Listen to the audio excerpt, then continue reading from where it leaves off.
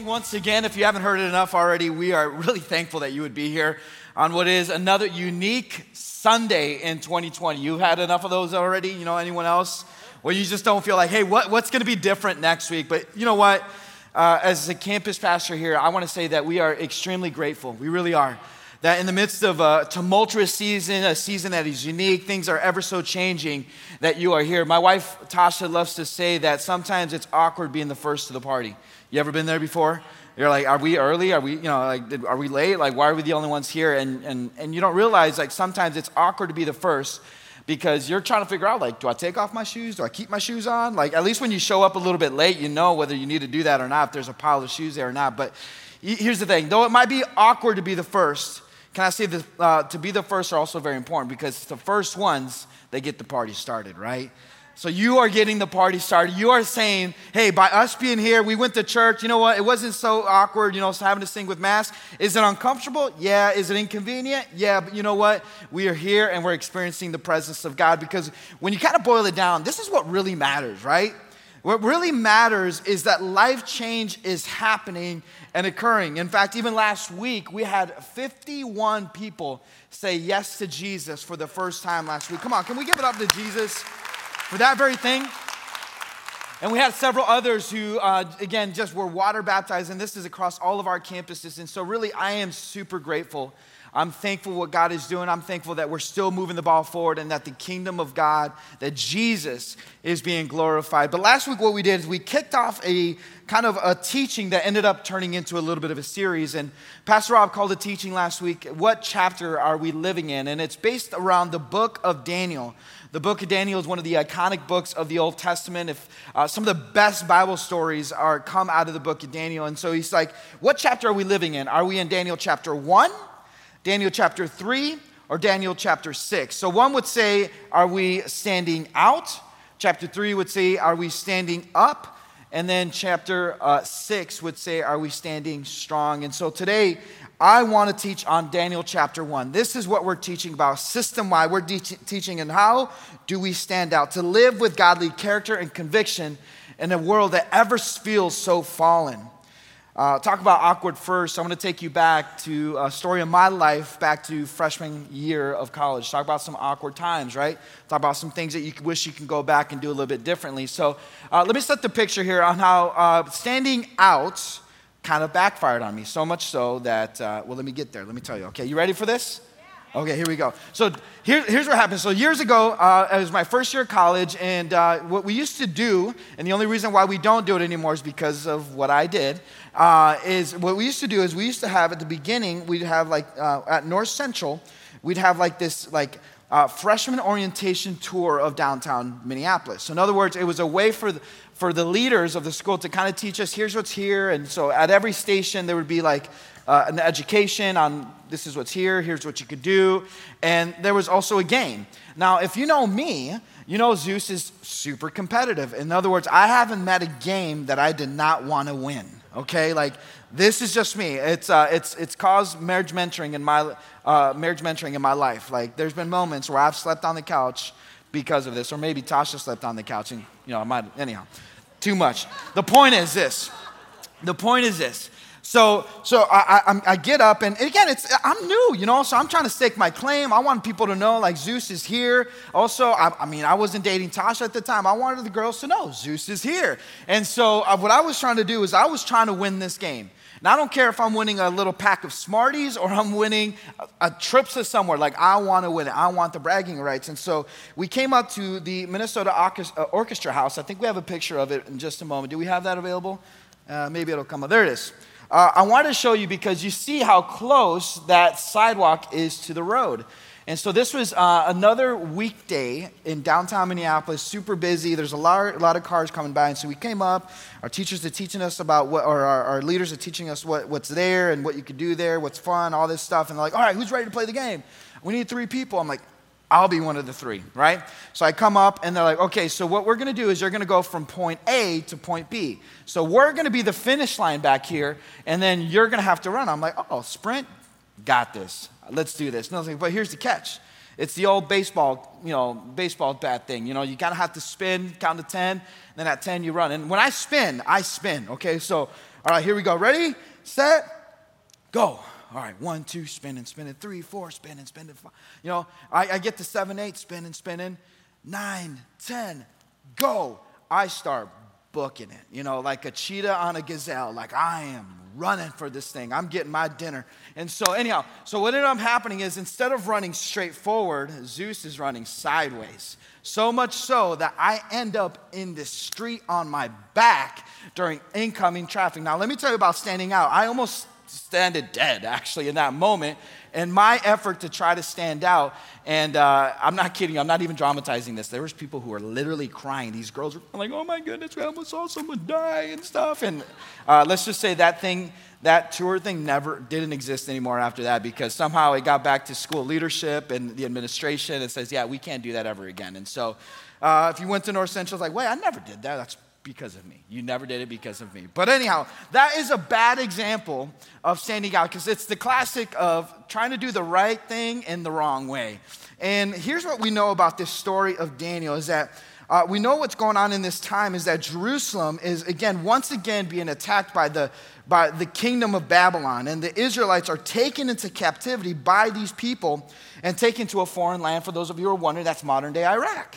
And so in this time, Babylon was also where the Tower of Babel was built. If you're wondering what the Tower of Babel was built, go home, do some research. It's actually kind of fascinating to kind of hear a little bit more about it. But we hear a little bit more of the Tower of Babel in Genesis, actually at the beginning, in Genesis chapter 11, verse 4, it says, Then they said, come, let's build a great city for ourselves with a tower that reaches to the sky that will make us famous and keep us from being scattered all over the world.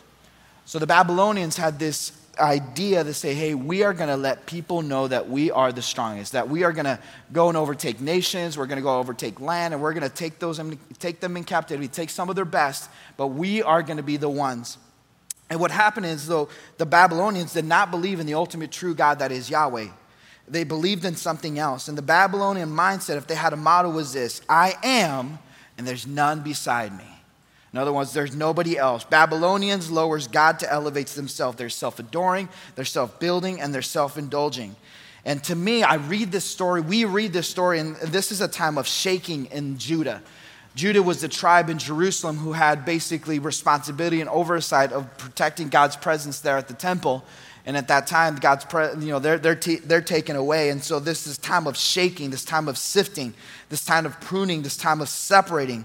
And it was a great time that Daniel and his friends were called to lead. And I don't know about you, but I'm reading this story, Daniel chapter 1. I'm like, man, it's eerily reminiscent of maybe some of the things that we're currently navigating. Because how many of us know the Bible wasn't just written for a long time ago? The Bible is still applicable and alive and active today if we allow it, not just for us to read it, but allow the Bible to read us. And so the Babylonian mindset was all about bringing confusion. It was all about changing loyalties. It was all about doing just enough to get you off balance, to get you off the line, where all of a sudden you found your way of drifting. But the Babylon was growing so fast that the king said, hey, we need more people. We need to go get the sharpest, the best from all these other nations, and we need to take them captive. And so the king brought foreign men to a palace to undergo a 3-year language and literature training program, an indoctrination, if you will. This time of saying, hey, you got to go renounce everything else because now I'm your king. Now you worship what we worship. And so they were taking people. And so the king ordered that so these people were Daniel, Hananiah, Mishael, Azariah. They were selected, but they were also given new names. Some of them we know, Shadrach, Meshach, and Abednego, and Daniel was Belteshazzar. But the king ordered that they be given the best food and drink from his kitchen, which went against what God allowed them to eat. It would have defiled them. If you've ever been to Israel, you would know that the Jewish people, they have they adhere to very strict guidelines, especially even sometimes in the things that they eat. And so especially then, they were saying, hey, you cannot do this. Like if you were to eat some of these things, you would defile the very thing that you believe for. So let me read to you out of Daniel chapter 1, verse 8. It's a long passage, but this is all going to apply. Daniel chapter 1, verse 8, it says, but Daniel was determined not to defile himself by eating the food and wine given to them by the king. He asked the chief of staff for permission not to eat these unacceptable foods. Now God had given the chief of staff both respect and affection for Daniel. But he responded, I am afraid of my lord the king, King Nebuchadnezzar, who has ordered that you, Daniel, and your friends eat this food and wine. If you become pale and thin compared to these other youths your age, I'm afraid that the king will have me beheaded. So Daniel spoke with the attendant who had been given the appointment by the chief of staff to look over Daniel and his friends.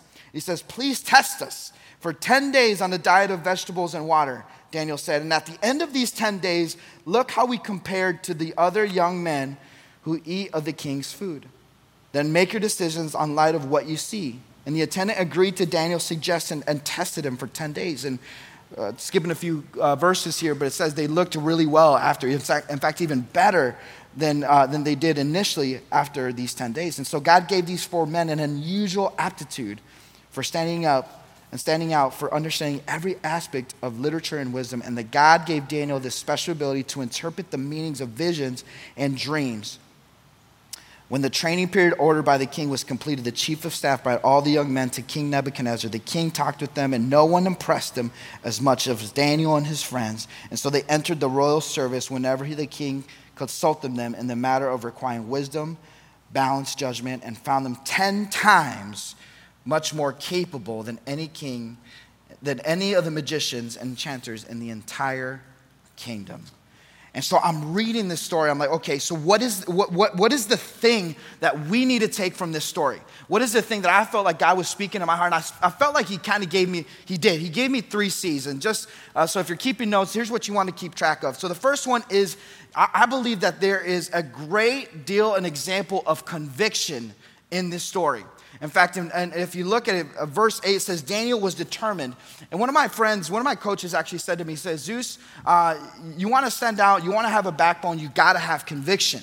Conviction is defined as something a person deeply believes is true despite the changing circumstances. Sound familiar? And also the potential consequences.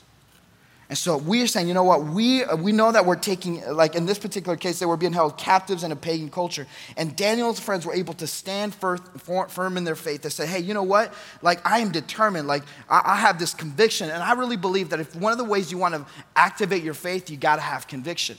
Because this world is telling you, hey, you need to do this. Hey, you need to do that. Hey, you need to believe in this. And how many of us know that, well, that's not what we do. We believe in the one true God. We believe in the holy scriptures that have been written. We believe that the Holy Spirit is still alive and active and speaking us to this very day. And we see that this conviction was actually very much a theme throughout the Bible. We see it in Moses with the prince of Egypt. We see it in Noah building an ark when at that point there was no storms. There was no reason for him to build an ark. There was Esther, who was a brave queen. There's Nehemiah, who was a cupbearer. In Hebrews chapter 11 says this about conviction. Now faith is the assurance of things hoped for, the conviction of things not seen. For by it the people of old received their commendation. Now think about that, the things unseen. How often do we go through life sometimes, we've been instructed to do something, but you don't know what the result is going to be. And so sometimes we shrink away because we don't know what's on the other side of our decision. And yet the scriptures here are telling us, hey, it's the assurance and the things hoped for, the conviction of the things unseen. Yes. See, the Daniel and the group here had no choice but to look past their present reality and look forward. Because I really believe, in fact, they were surveyed. Oftentimes what we do right now is we make decisions based on our emotions. Now, hear me out really quick. Am I saying, is Pastor Zeus saying that you can't have emotions and that we should just be... No, I'm not saying that. But I'm saying that oftentimes if we're not careful and emotions not filtered through the fruits of the Spirit and all that stuff can lead us into a place that we don't belong. Oftentimes my emotions causes me to say or do things that I don't really mean, but out of the emotion or the heat of that moment, I will do things. And yet what we know is that we are relying on sometimes temporary emotions. In fact, people were surveyed and it says 80% of students right now, both in high school and also in higher education institutions, says 80% of students make decisions based solely on emotions. Again, emotions are contingent on variables and outside forces. Conviction is determined by God. Do you have conviction? Are you making that? The second point is this, is courage. So if conviction is the why, then courage is the how. Courage is the how. In verse 12 of Daniel chapter 1, it says, please test us. You know, a belief is something you argue about, but a conviction is something you will die for. And to lay your life, you have to have a measure of courage. One of the things I love doing, in fact, I'm inspired by it. I love talking to people who've been in the military. I love reading about military and just things because these are people who in the face of adversity have had to make a courageous choice. Who have had to go into areas, into battles that they didn't want to be in, but they knew that was their fight to fight at that point. And to me, I'm like, man, I want to have this kind of courage that no matter what happens, I am willing to die for this. In fact, I'm willing to stand up here today to say, you know what, I'm willing to die for my faith. I'm willing to die for what God has put in my heart. I'm willing to, like, if God would call me to the mission field and call us and our family to do that, like, I'm willing to do that because ultimately, to me, I think of the reward of heaven far greater than any reward this earth could ever give me. But that's my conviction, and it's my courage having to live that out. So when crisis hits, you have a choice. You have a choice. How do you respond? How do you respond? How does Pam respond? Bill, how do you respond? Luke, how do you respond? Gabby, how do you respond? Jesse, how do you respond? How do we respond? We have a choice to make. That's part of stewarding what God has put in our lives. But it's up to courage and the conviction in us to be able to move that forward. Because let me tell you what, politics, yeah, it's going to happen. Social things, yeah, it's going to happen. Cultural things, yep. Religious things, yep. But the people of God, how do we react? And my heart would be that our church, River Valley, Shakopee campus here, would react out of courage, not arrogance. Now notice I said courage, not arrogance, because arrogance will get us in trouble. I've seen people in the light of being courageous, in the light of being Christ followers, be super arrogant and unteachable. But the person who is teachable, the person who has courage, also has courage to hear the things they want to hear and hear the things you don't want to hear. And that's what we are. We'll lead in courage, but not arrogance, because we are teachable. We still want to learn. Deuteronomy chapter 31, verse 6, it says, so be strong and courageous. Do not be afraid and do not panic before them, for the Lord your God will personally go ahead of you and will neither fail you or abandon you. And so when you think of Daniel and his friends, they responded differently. They were not afraid. They did not panic. They were courageous, but they knew what the stakes were. And maybe, and I think of this because if you were to ask them, if they were to be here and all four of them, I say, hey, was that a place you wanted to be in? They probably would say no. We were better off in Jerusalem there with the rest of the tribe of Judah. And yet here we are. And maybe the place that you want to avoid is a place that God wants to unleash the work through you. Wow. Think about that. The place that you've been avoiding is the place that God wants to use you, wants to move through you. And I don't know about you, but I look at this, a counselor in my life. Again, I've used a lot of wisdom. I've been a wreck in my past. But he says, Zeus, you have a choice in life. You could either be a victim or you can be a conqueror. You can be a victim or you can be a conqueror. A victim says, the variables of this world are the things that are going to make me cause to, or I can say, you know what, I am a conqueror in Jesus Christ. Romans chapter 8, it says this, can anything ever separate us from Christ's love? Does it mean does it mean he no longer loves us if we have trouble or calamity, or are persecuted or hungry, or destitute, or in danger, or threatened with death? No, it says. Despite all these things, overwhelmingly victory is through Christ who loved us. I think of that. Now here we are, the year 2020.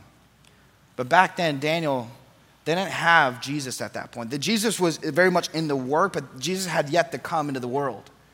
And yet here we are, thousands of years removed, and we have the example of Jesus Christ because of what this word teaches us. And that's what leads us to our third and final point. If we want to stand out, we got to have conviction, we got to have courage. We got to stand out in Christ. So if conviction is the why, courage is the how, then the who is Christ. If you want to be great, friend, let me tell you this. Submit yourself to Jesus Christ. Be a servant to all. Friend, if you want to follow him, then you have to admit him as your Savior. If you don't want to thirst again from the things of this world, Drink from his well. Because God is the authority. He is the protector and the provider, and he's provided us Jesus. And John chapter 3 makes it very evident that God so loved the world that he gave his only son. That son being Jesus. Acts chapter 20, verse 24, as we begin to close here. It says this, and this is one of my life verses. And if you wonder why am I passionate, why do I get fired up, why am I the way that I am, it's because of verses like this that have stood out to me and allowed just to permeate the depths of my heart. But it says, but my life, or Acts chapter 20, but my life is worth nothing to me unless I use it for finishing the work assigned to me by the Lord Jesus, the work of telling others the good news about the wonderful grace of God. We've lost sight at times of God. And yet to me, I keep telling myself, my life is worth nothing to me unless I finish out the mission assigned to me. And I think one of the greatest tragedies of the times we're going through right now, and I see it all the time, is on social media. I've seen it on Facebook. I've seen people from our church get in arguments over petty things. Can I just say petty things, y'all? Petty things. Things that don't even matter. Things that are, as it says in Romans, things that are disputable matters. And I've seen people get angry. I've seen people judge other people's hearts. I'm not kidding you. I've seen people leave the church because of this. And one of the things I've told my staff, I'm like, look, y'all, we don't always have to agree on things. In fact, I said this, and I felt God gave me this word. We can have diversity of thought, but we could also have unity of heart. In other words, Jesse doesn't have to question my heart because I know he knows my heart. In other words, I don't have to question Pastor Jesse's heart because I know his heart. Does that mean we always agree? Does that mean we always see things eye to eye? Absolutely not. But one thing we do know, I know his heart is good. And hopefully he knows my heart is good. So can we disagree every once in a while? Yeah, of course we can. But I'm not questioning his heart. Things that don't matter all that much. To me, I'm like, Mass or no Mass, man, we're praising Jesus. Whether this was July 2019 or July 2020, I don't care. Like, you know where to find me every single Sunday. Right here in the front row praising Jesus. Because that's what matters. My salvation is what matters. The holiness that I abide by, that's what matters. The mask? Hey, if that's what we got to do, we'll do it. But you find me right there. And that's what I want this to be about. Because oftentimes, I feel like to stand out, we're standing out for things that don't matter all that much sometimes. Like, think about it. Like, here's the thing. Are you opposing an injustice? Or follow this. Are you opposing an inconvenience? And I wish this room was full right now. I know we can't be full, but you'll get what I'm saying. But because I want other people to hear this. I think the people that are here, they're like, no, I've already understood that. But this is what we're fighting for. And I was hanging out with my friend, Tim Lang, my new friend. We had coffee this week, and he's been telling me amazing stories of what God has done in his life. And when I talk about an injustice, he told me of a young woman that he met on the mission field that was literally in risk of her life because she walked away from Islam. So I can't return to my family. That's an injustice, y'all. That's an injustice. But he says this. He said this to me. He's like, Zeus, my absolute truth comes from a crucified life. My rights I gave up at the point of salvation. I'm like, oh, wow. Like, you want to talk about something that'll preach to you. Like, he says, that doesn't mean that God can't do something. That doesn't mean that God can't give me good things still. But that means there will be moments where I have to give up those good things in order to see the best thing. He says, God, a friend of mine told me, he's like, don't let something that matters more matter most. And so we talked and we said, you know what? This has got to be the church's best hour. This right now. What if this is our Daniel moment? Here we are, July 2020, River Valley Church, Shakopee campus, you in this room, the 11 o'clock service. What if this is our finest hour to say, you know what? We're going to respond in such a way that says we're standing out in conviction and courage and in Jesus Christ. Because that's what matters. Because when everything else feels like it's falling apart, when everyone else feels like they're arguing, we're saying, you know what? I know what I belong. I know what I'm about. I know the backbone that's inside of me. So, hey, while you are arguing, you know what? Those who are here, hey, get on my back. We're going to do this, but we're taking this hill for Jesus Christ. We're taking this hill so that faith, so that the thing that we believe here is still available to our children. We're not going to sit on the sidelines. We're going to move this forward. So my question, what role do you have to play in this? That mean you got to spend a little bit less time on the news or off social media? Maybe spending more time bringing people in together, because I really believe that a lot of these problems that we're facing right now, we're thinking that it's somebody else's responsibility, that it's the boardroom, that it's the pastor's conference table, that it's the politicians in Washington, D.C. Can I tell you, it's not going to be the board table that's going to solve this. It's going to be the kitchen table. The people that you are around, the people that you are influencing, the people that say, you know what? What really matters here? These beautiful things, man, that's garbage anyways. I can't put my trust in that. Put my trust on the things above. That's what I'm believing for in this place. So would you just bow your heads? We're just going to pray right now, and someone's going to close out for us here. God, I thank you, Lord, that you are the one that brings conviction. God, I thank you that you are the one that brings about courage. God, I thank you that you're the one that gave us your son, Jesus Christ. And Lord, in a time that's ever so changing, in a time that's ever so expanding, Lord, I pray that we would do things the right way and not fall into this lie that sometimes where we try to do the right thing in the wrong ways. But Lord, we're saying, Lord, we submit to your process. God, we submit to this Daniel moment. We submit to standing out when everyone else wants us to argue and everyone else wants us to quarrel and get into argument. God, we're just saying, Lord, what really matters is you right now. And so, Lord, we fix our eyes on you. We fix our eyes on you. Help us to stand out. This is our Daniel moment. In Jesus' name I pray. Amen.